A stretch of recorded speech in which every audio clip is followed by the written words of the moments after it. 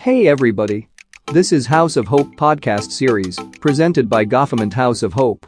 Today's topic is the restoration of all things, Reverence Part 2. Our speaker today is Pastor Sunday Adu. To God be the glory. I want to welcome you all to the presence of the Lord, both on site and online. I want you to know that the same anointing that is present in this auditorium is with you where you are.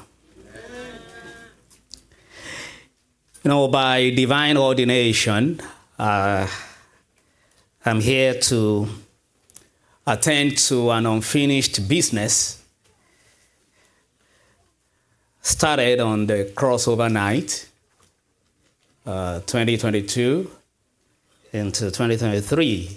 If you were here then, I announced that I would be starting a series that day.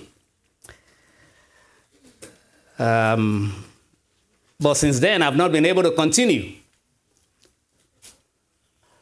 But by the grace of God, I'm going to make sure that I finish the series before the end of the year. So I'm going to be doing the part 2 of that message. Don't forget, everything has been ordered by the Lord.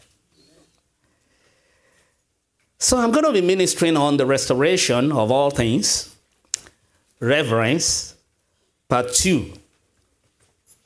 Reverence, part 2. Right? I will need help here. This thing is too low for me. Right? So I need it to be adjusted a little. It's a little low for me. Don't forget I'm a tall man. Yeah. Yes. Yeah. A little. Yes.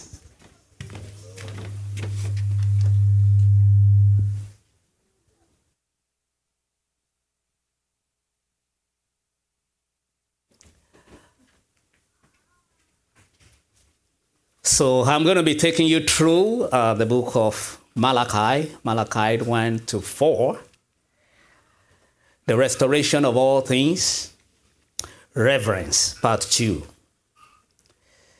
And according to Acts chapter 3, verse 21, we are in the times of restoration of all things, particularly those things the Lord has spoken through the mouth of his prophets.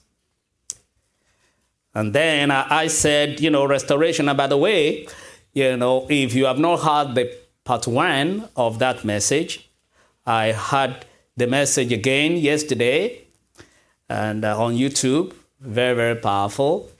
Very, very powerful. So I would, advise that you go there. Just type Government House of Hope crossover night, and that will take you there. So I recommend that you listen to that again.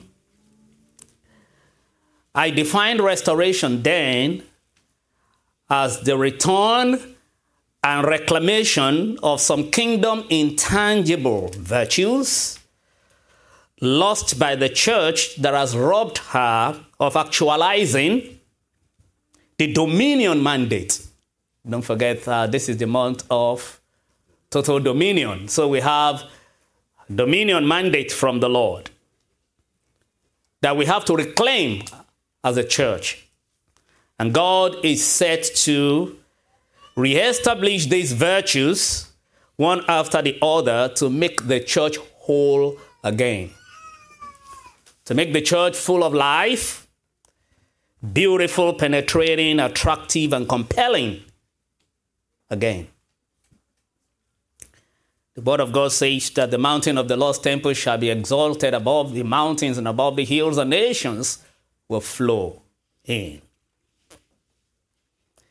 November 6, 2022, I had this message from the Lord that if you do everything else with irreverence for me, it is nothing. Because reverence is the key to revival and full restoration. When you get this right, everything else will fall in place. In Malachi chapter 1, verse 6, Malachi chapter 1, verse 6, I'm not going to do much of exegesis today because I don't have enough time, right? I only have 2 Sundays, and so I'm going to speak thematically, and I pray that the Lord will give you understanding. So I'm just going to quote the scriptures and give you a little commentary about, that text, and I believe that should suffice for now. Malachi chapter 1, verse 6, the Lord of heaven's army says to the priest, a son honors his father, and a servant respects his master. If I am your father and master, where are the honor and respect I deserve? You have shown contempt for my name. From the New King James, a son honors his father, and a servant his master. If then I am the father, where is my honor? And if I am a master, where is my reverence? That means reverence is something that God demands for. Says the Lord of hosts to you, priests who despise my name. Don't forget we are priests unto the Lord. Yet you say, in what way have we despised your name?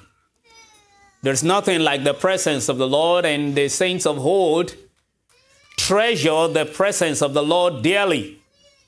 In fact, Moses said, Lord, if your presence will not go with me, I'm not going anywhere.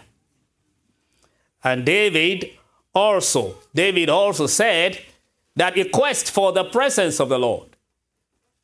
But not only do they recognize the presence of the Lord, they knew how to approach the presence of God. They knew how to approach the presence. They treasured the presence. Not only that, they knew how to approach the presence of the Lord. They knew the path to his presence is reverence. And listen to this. The evidence that shows to God that the treasure is presence is reverence for him. And that is the hallmark of revival. That's why he was telling the children of Israel, you call me, father. Where is my honor? Said, I'm your dad. I'm your father, but you don't honor me. You don't honor me by mouth. You honor me with your deeds. Conversely, one sure evidence of backsliding is irreverence. Never forget that. One sure evidence of backsliding is irreverence for God, which manifests itself in illicit behaviors. You're just behaving erratically. You'll be doing whatever you like in the presence of God. God demands reverence and does not condone irreverence from those that draw near him. Never forget that. He does not condone irreverence from those that draw near him. Leviticus chapter 10, 1-3. God said there, by those who come near me, I must be regarded as holy. By those who come near me, I must be regarded as holy. So that means the more you know God, the more you reverence him. I want to repeat that. The more you know God, the more you reverence him. I want to repeat that. The more you know God, the more you reverence him. So if you claim to know God and you reverence him less, it shows that you are backsliding. You're backsliding. Irreverence is a great burden to God and his messengers. The prophets were men who personally felt the burden of the Lord. That's one of the signs of the prophetic. If you are operating in the prophetic, God gives you a burden. It's like a weight on your spirit. You look at what is happening around you, and you're concerned. There is that burden, there is that weight on your spirit that shows that God needs you. God has an assignment for you. The burden of the Lord, as God gave them insight into the hearts of the people and the problems of the society. And such was Malachi, a post-exilic prophet, whom God gave a burden concerning the spiritual state of Israel. And you know that Malachi was, the last, minor prophet. After that, we have the intertestamental period through which we cross into the synoptic gospels. And so he was telling the children of Israel, post-exilic, that their spiritual state is very terrible, and God is concerned about how they live. So it started with Malachi 1:1, the burden of the word of the Lord to Israel by Malachi. The burden of the word of the Lord, the weight of the word of the Lord to Malachi about the state of Israel. And you look at the nature of that burden, is the burden between what the Lord says and what the people say. We're going to look at that now. The burden between what the Lord says and what the people say. In other words, God was speaking and they were speaking too. I think that's one of the issues we have today. We talk a lot. We don't want to obey easily. The word that is so peculiar to us in this generation is why. Because they go and do this, why? And we relish in that. It shows that, we're intelligent. As good as that is, sometimes it is a liability in the realm of the spirit. Because sometimes most of what God says, you cannot process cerebrally. It won't make sense. If you want everything God says to make sense to you, you won't advance in the realm of the spirit. If you want God to explain everything to you before you obey, you won't advance in the realm of the spirit. That's why the Bible says that the just shall live by faith. So it's the burden between what God says and what the people say.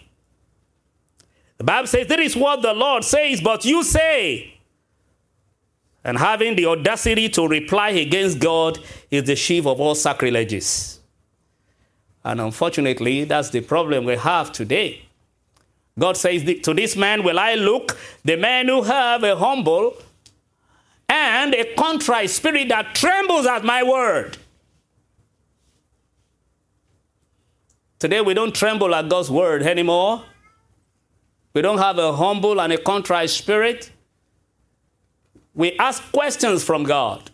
Yeah, God will always answer our questions, but there are some questions that are unnecessary.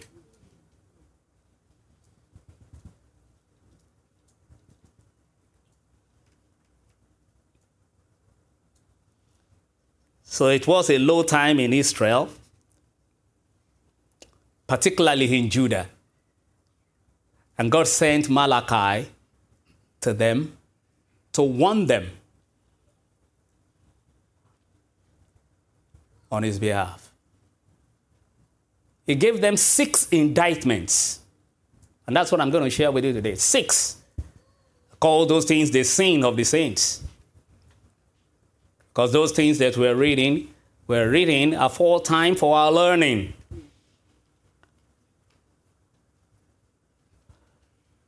So Malachi was called to perform a difficult and dangerous task. And that task was to rebuke the people for their sins against God. Not only were they sinning against God, they were sinning against one another.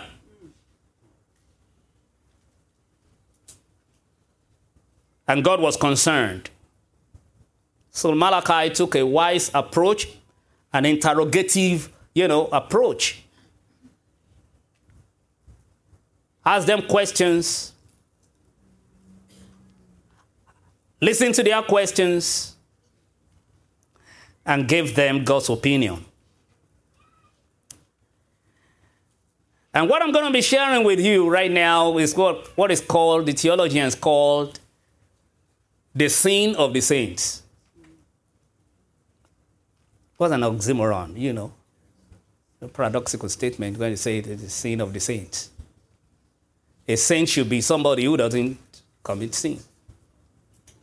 I have the sin of the saints. In fact, this scholar, Warren Wiersbe, said it very profound, and I wanted to, look at the screen and let's go look at this together. He said the sins of the saints are worse because when believers sin, they not only break the law of God, but they break the heart of God.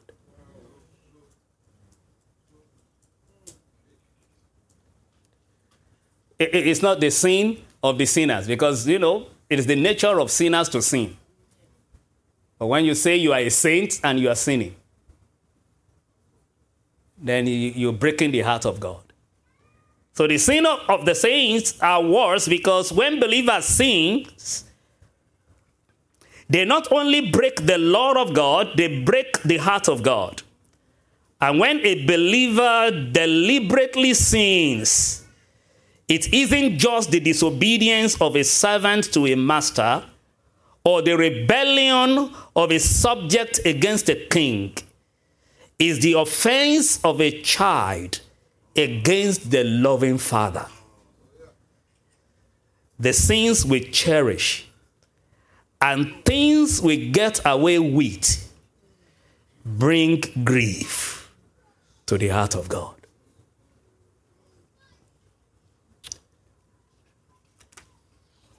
Low time in Israel. And Malachi gave them 6 things they were doing against God. Number 1. And we want to learn from those things. Number 1, doubting God's love.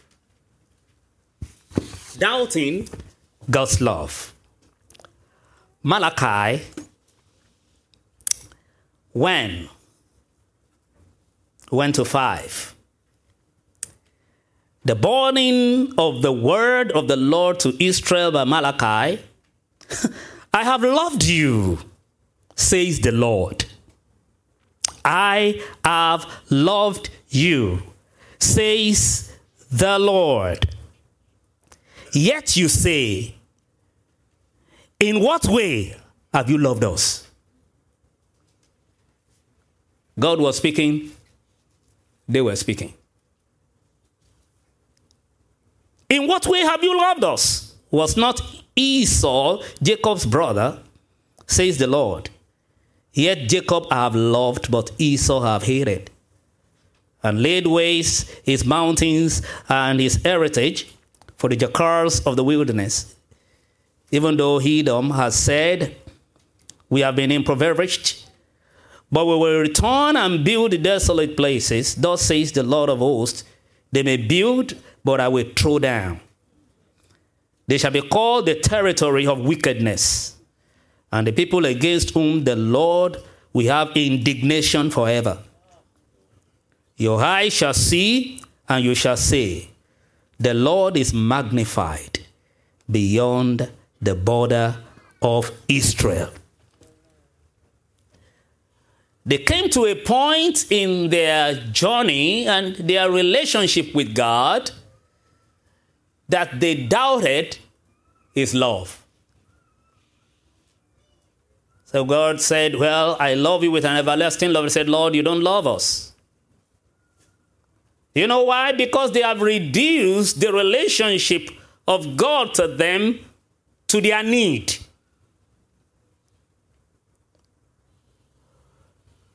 Let me say this.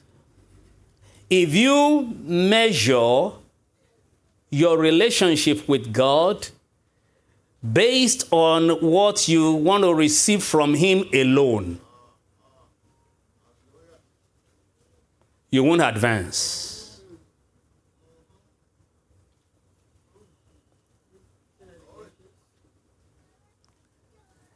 If you measure the love of God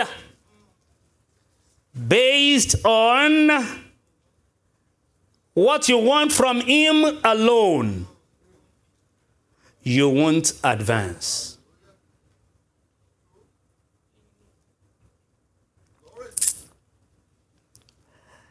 I think we sang a song on Friday.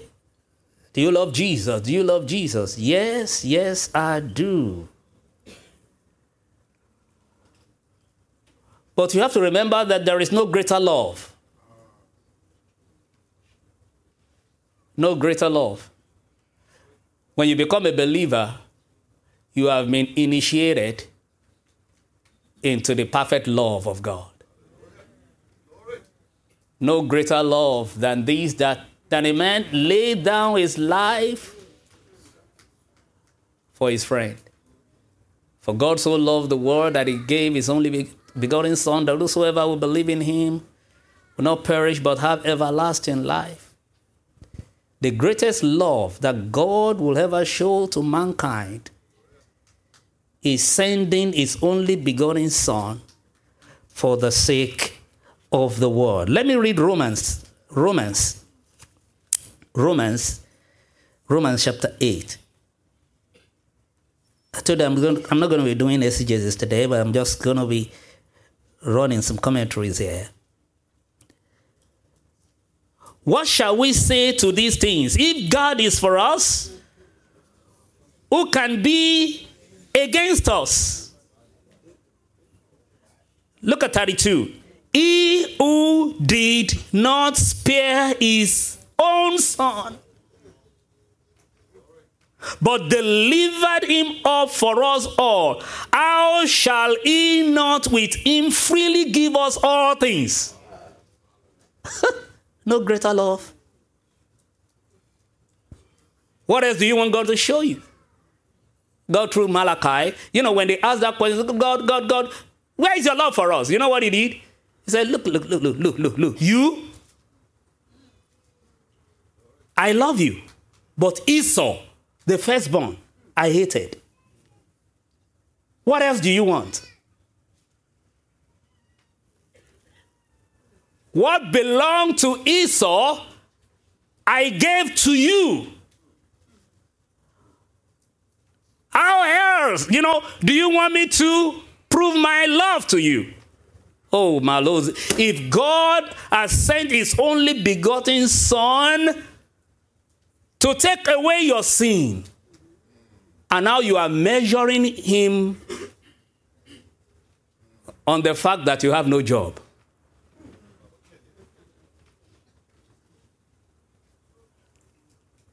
Because you don't have a spouse yet. You think that He doesn't love you. But He sent His only begotten Son for your sake.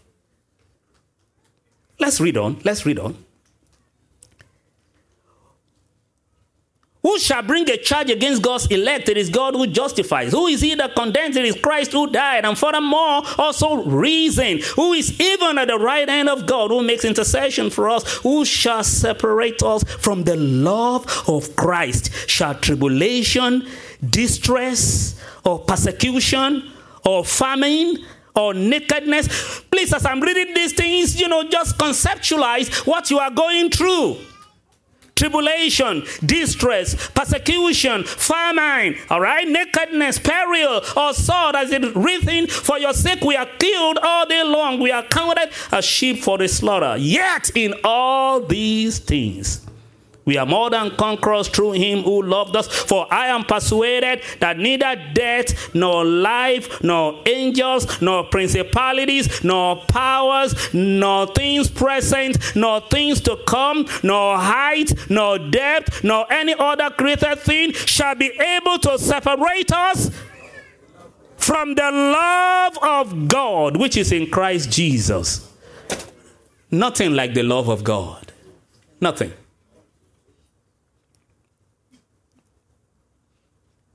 Do you love Him?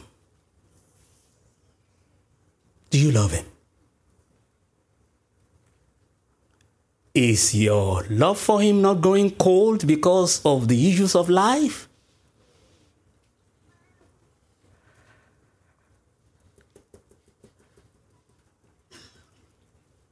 I want you to make up your mind that nothing shall separate you from the love of God. Make up your mind. Look at me very well. I'm not a prophet of doom. Things are not going to get better.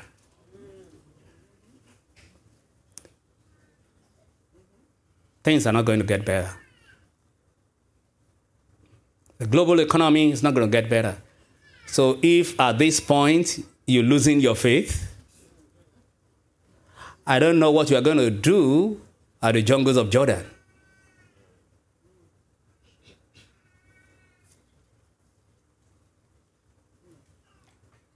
It's the time for you now to settle it in your heart. You have to come to that covenant place that nothing shall separate me from the love of God. That when the enemy throws that at you and says, oh, he loves me nonetheless. He's a good father. He gave Jesus for me. Then he can give me everything else if he chooses to. And if he will not give it to me, he loves me. No, hallelujah. Can I have a shout of hallelujah to that? Hallelujah. It is God's love that drives his plan. And no matter what, God will move his plan forward, whether you believe or not. It is the love of God that drives his plan. Never doubt God's love. Never. Never doubt the Father's love. Never. Because the Father's love is everlasting. Look at the prodigal son. He spent everything in riotous living, and he came back to his father penitently and said, Father, I've sinned against you. I've sinned against heaven. All right, please, do I have another place in your heart? The father said, you have always been mine. No, I remain your father. You were the one who wanted to try the world. Now you are back. I'm happy. Never doubt the Father's love. Oh, I'm talking to somebody. I'm sent to you. There are some of you, you can't even pray again. There are some of you, you don't even want to read the Bible any longer. Some of you, you have dropped the work the Lord has committed to your hand. You have dropped that. You have dropped your mandate. You have lost your drive because of these issues of life. Pick up your love for him again. You have dropped your first love. Yeah. In response to what people do to you.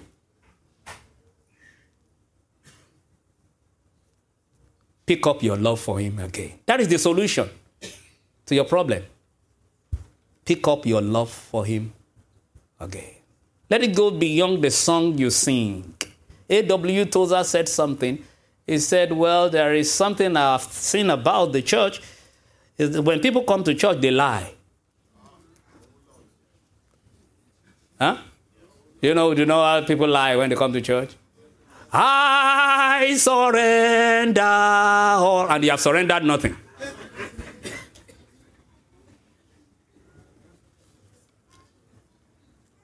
I give my life away, so you... And they have given nothing away.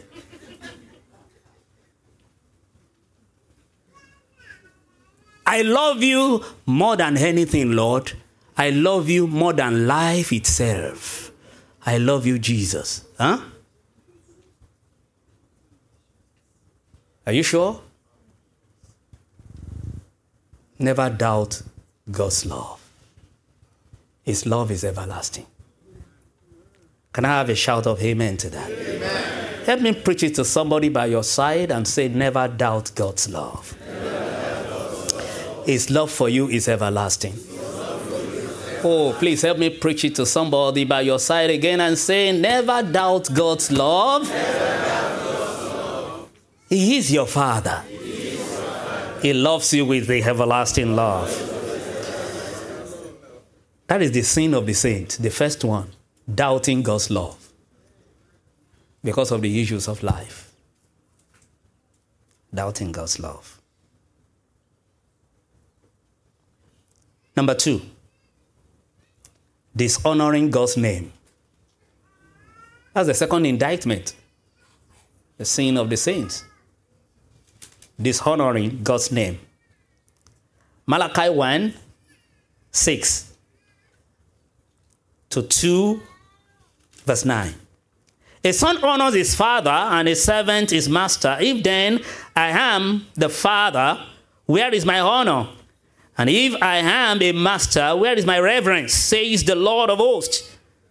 To you priests who despise my name, yet you say, in what have we despised your name? You offer defiled food on my altar. But say, in what way have we defiled you? God was speaking, they were speaking. By saying the table of the Lord is contemptible, that is good for nothing.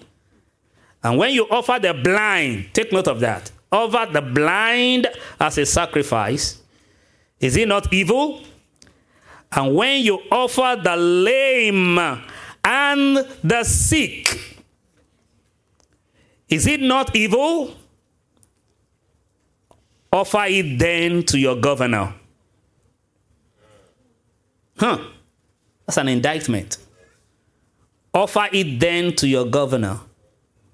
Will he be pleased with you? Would he accept you favorably? Would he accept you favorably?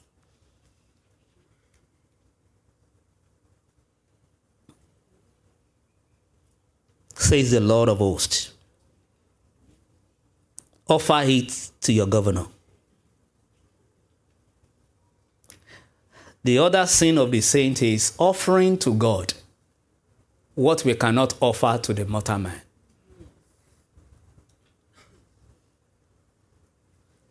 Yeah. It's another sin of the saints. Offering to God what we cannot offer to a mortal man. The way they were serving the Lord was a disgrace to his name. And 8 times you will see God in that text talking about his name in 1:6, 1:11, 1:14, 2:2, 2:5, 3:16, 4:2. God referring to his name.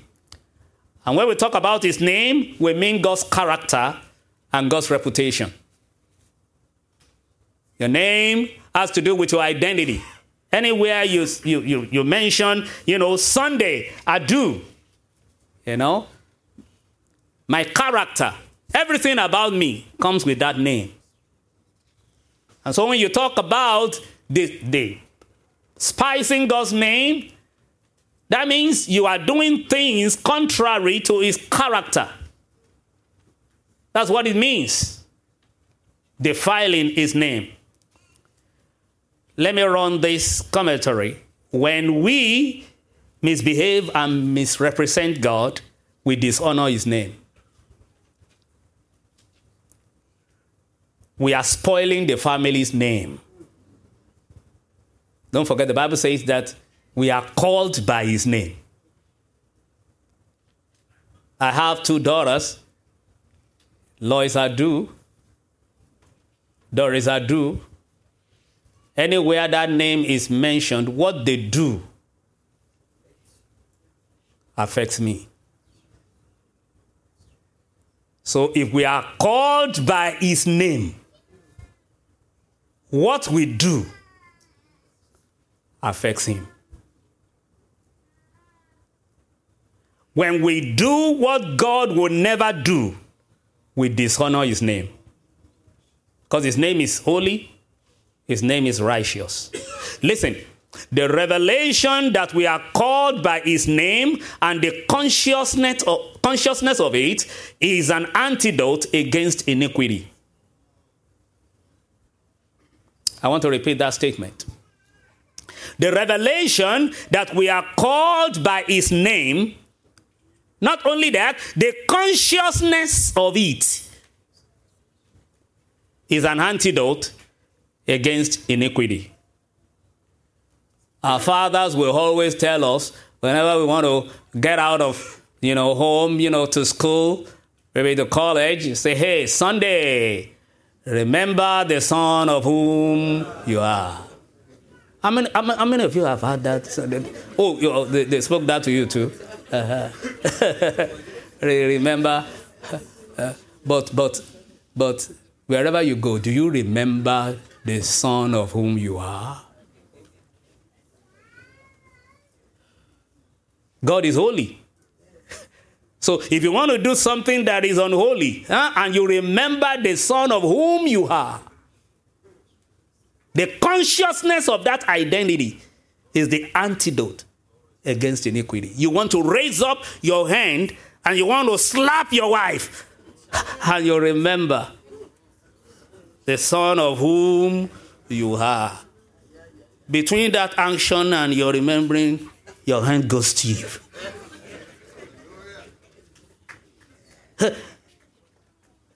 But when you do,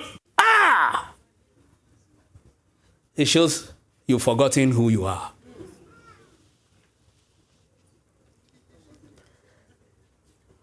So in all we do, God deserves our best. If we do not give him our best, we dishonor his name. God said there, he said, they caused, but caused be the deceiver. Verse 14. Verse 14. He said, but caused be the deceiver, who has in his flock a male, and takes a vow, but sacrifices to the Lord what is blemished. For I'm a great king, says the Lord, and my name is to be feared among all the nations. In other words, you have the best, but you are giving God the least. It's the sin of the saints. It's the sin of the saints. God said, oh, you have the best flock, and you're giving me, the one that is maimed, the one that is blind. Say, it doesn't matter. Is it not for God? It's not, we don't see God. We don't just. Is that not what we do? Let me ask you this question. Do you give God your best? What you're giving to God, is that your best? Really? The best of what you have? The best of your time? The best of your money? The best of your talent? The best of your gift? It's the sin of the saints. We give God the least, but we give men the best. The best of your time, but to God, the leftover. So we have to repent. We have to repent of that sin.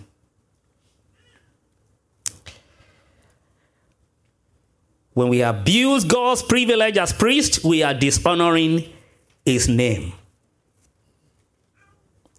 Number 3. So, never give God something less than your best. Please help me tell the person by your side and say, never give God something less than your best. Come on, tell the person. What is the first one? Never doubt God's love. All right? Please help me preach the 2 to the person by your side. We are preaching together today. Come on, let's go. And number 2. All right. Never give God less than your best. And always remember the child of whom you are, that you are called after his name. Number 3. The third sin of the saint, profaning God's covenant. Profaning God's covenant. Profaning God's covenant.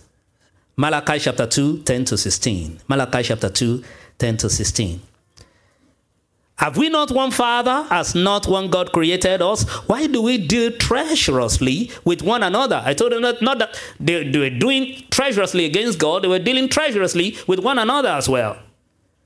By profaning the covenant of the fathers, Judah has dealt treacherously, and an abomination has been committed in Israel and in Jerusalem, for Judah has profaned the Lord's holy institution. Look at that. The Lord's holy institution, which he loves. He has married the daughter of a foreign god.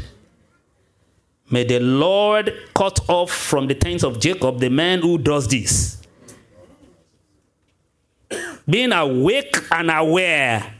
Look at that. Being awake and aware. Yet who brings an offering to the Lord of hosts. And this is the second thing you do. You cover the altar of the Lord with tears, with weeping and crying. So he does not regard the offering anymore, nor receive it with goodwill from your hands. Yet you say, for what reason? Because the Lord has been a witness between you and the wife of your youth, with whom you have dealt treacherously. Yet she is your companion and your wife by covenant. But did he not make them one, having a remnant of the Spirit? And why one? He seeks godly offspring. Therefore, take it to your spirit, and let none deal treacherously with the wife of his youth. For the Lord God of Israel says that he hates divorce, for it covers one garment with violence, says the Lord of hosts. Therefore, take it to your spirit, that you do not deal treacherously. Profaning God's covenant by marrying hidden women, engaging in hypocritical repentance, and divorcing their wives. Like I said, I'm not going to do exegesis today. I'm just going to run commentary, on this based on what the Lord gave to me. Number one, take note of this. One of the sure evidence that a believer is in a backsliding state is the state of their home. How they handle their spouses and their children. One of the ways we manifest our salvation is through a healthy relationship in our homes. God said, you have violated my institution. That's the sin of the saints. They proclaim to be born again, but wicked at home. Wicked. Terrible. Living a double life. Cursing their wives out, cursing their husbands out. But they still speak in tongues. They still teach. They still pray wonderfully. Prayer of decrease. Thus says the Lord. And then they look at the wife and say, you are a fool. Hallelujah. Double. Oh, yeah. God said, I'm a witness. God said, I'm a witness. The pastor is not there. Pastor is not there. In fact, after beating your wife, pastor could still call you and say, hey, come and lead prayer. But God said, I'm a witness. What you do to your husband, I'm a witness. He doesn't know. He doesn't know that you have, a project going somewhere that, is very, very, very, very, very hidden from him. But I know.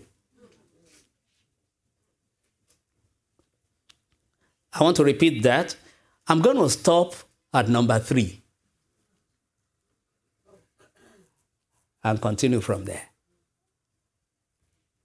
One of the sure evidence that a believer is in a backsliding state is the state of their home.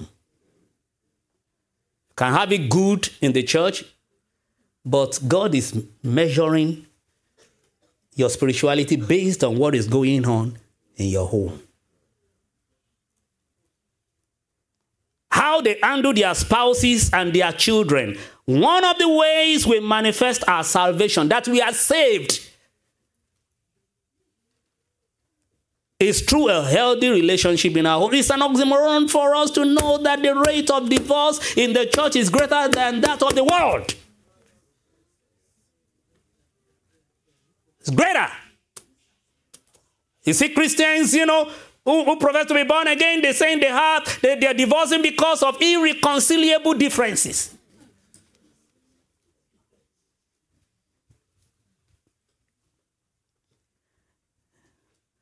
Anything that cannot be reconciled in the kingdom gives me a concern.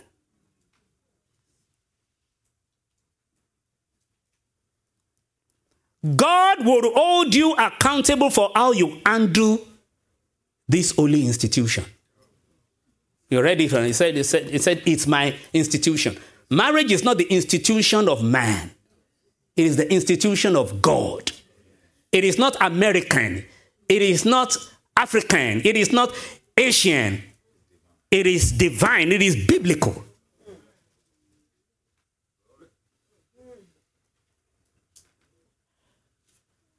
So what you're watching on TV should not affect your home. What people are saying about the marriage institution should not run your home. Number 3. I have 3 more and I'll get out of your way.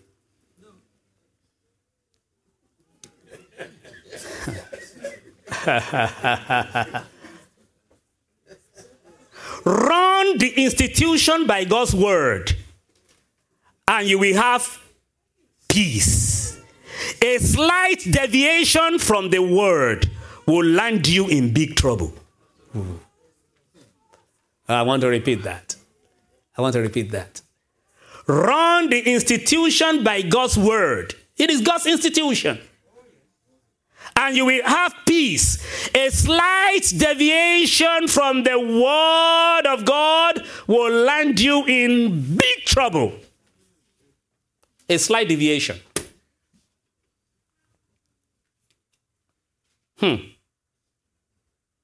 It's a mystery. Wake up, saints. Can't you see that the reference point in your union is Christ? Not any human? Have you thought about that? It said, submit yourself to one another in the fear of God. Not only that, it said, all right, 5:21, Ephesians, it said, wives, submit to your own husbands as to the Lord.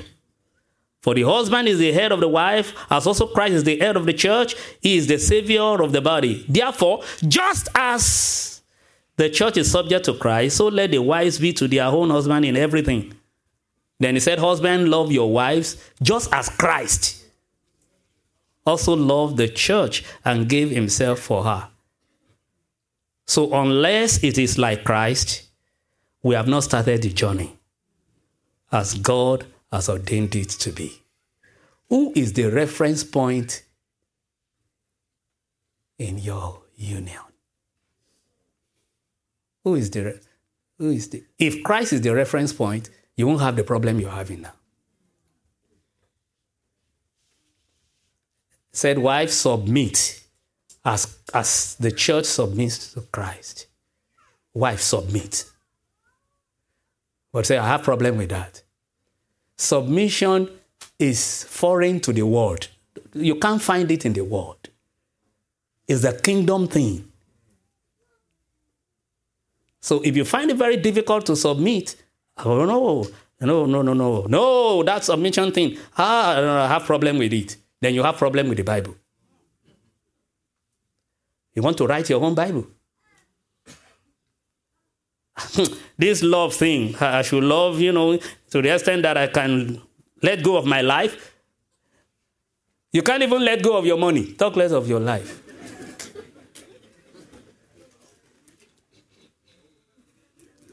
Your money is so dear to you. Your car is so dear to you that if you're, don't drive my car, don't drive. Your house is so dear to you, you can't lose it for your wife.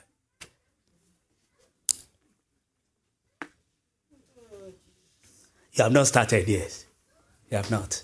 You're just playing games. If we stay within this book, we won't have any problem. What you need is not counseling. What you need is the Bible. Go and read the Bible and align. Alignment is a powerful thing in the realm of the spirit. You are out of alignment. That is why you are having problem. Have you ever seen a car out of alignment? Huh? As I conclude this message, yeah? Huh? Will it go straight? That's what is happening in your home. With all you're speaking in tongues. Why? Because you are out of alignment. You are out of alignment. You are smarter than the Bible. And that's why your foolishness is parading itself before all to see.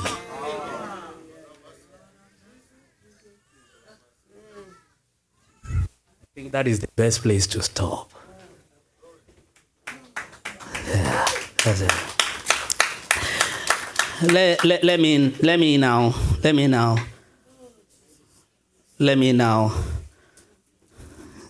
give you this. Maybe you don't know.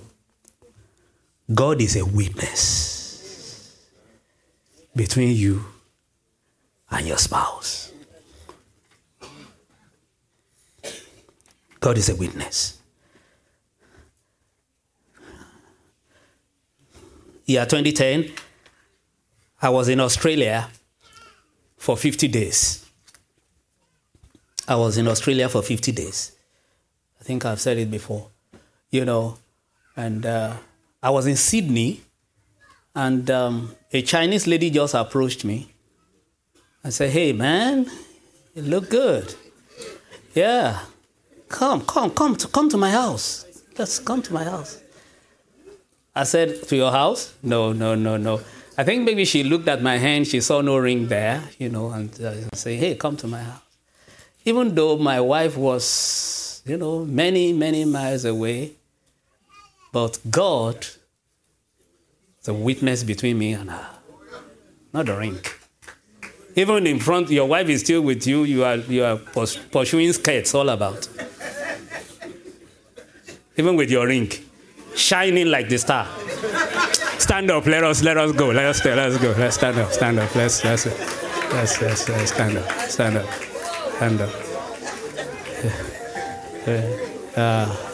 What you need is not counseling. What you need is the Bible. Go to the Bible. Leave the word. Get into the word. Leave the word. The word will pass away, and all the things thereof. But those that do the will of God shall abide forever. Raise up your two hands and say, "Lord, I receive the grace to love you. I receive the grace to give you the best. And I receive the grace to treasure the covenant." Those are the things you need.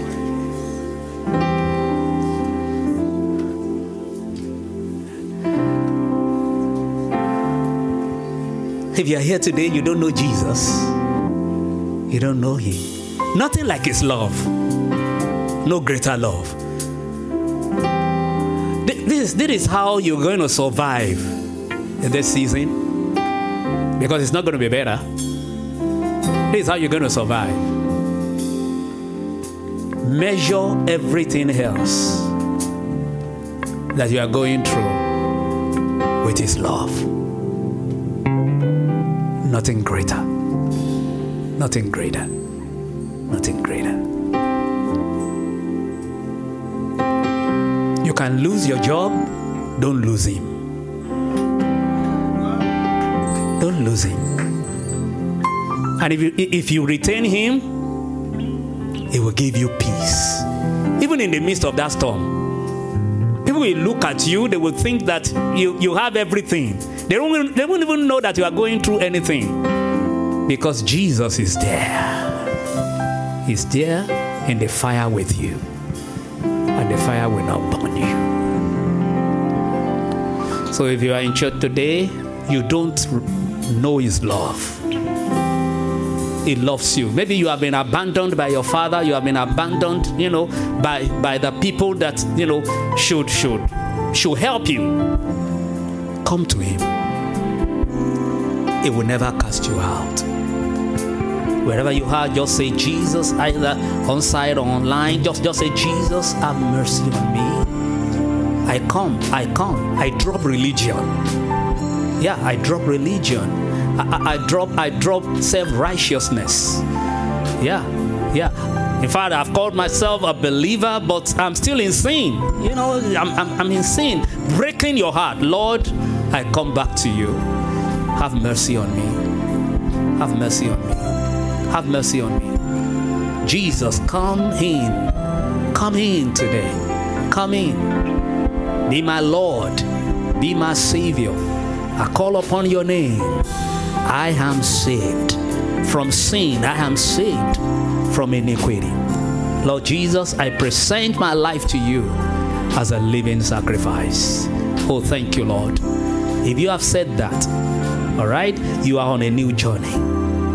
Journey to His likeness, because He loves you with everlasting love. Church, let us raise up our two hands. Everybody, we want to tap into this grace. We want to drop this sin of the saints. We don't want to break the heart of God anymore. We want to say, Lord, I receive the grace to love you. I receive the grace to love you. I receive the grace to love you. I receive the grace to give you the best that you deserve. Oh Lord, I will not misrepresent you any longer. Give me the grace to be conscious of my identity.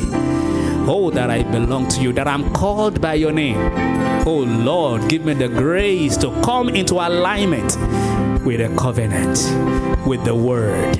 Oh, thank you, Lord. I give you praise. Lord, we thank you. We thank you. We thank you. And Lord, I pray, oh God, that no matter what anyone is going through, Lord, let there be the fresh revelation of your love. The fresh revelation of your love. Thank you, Father, in Jesus' name. If you're in the Washington, D.C. region, visit in person at our address. Please subscribe to our YouTube channel and follow us in our social media. God bless you.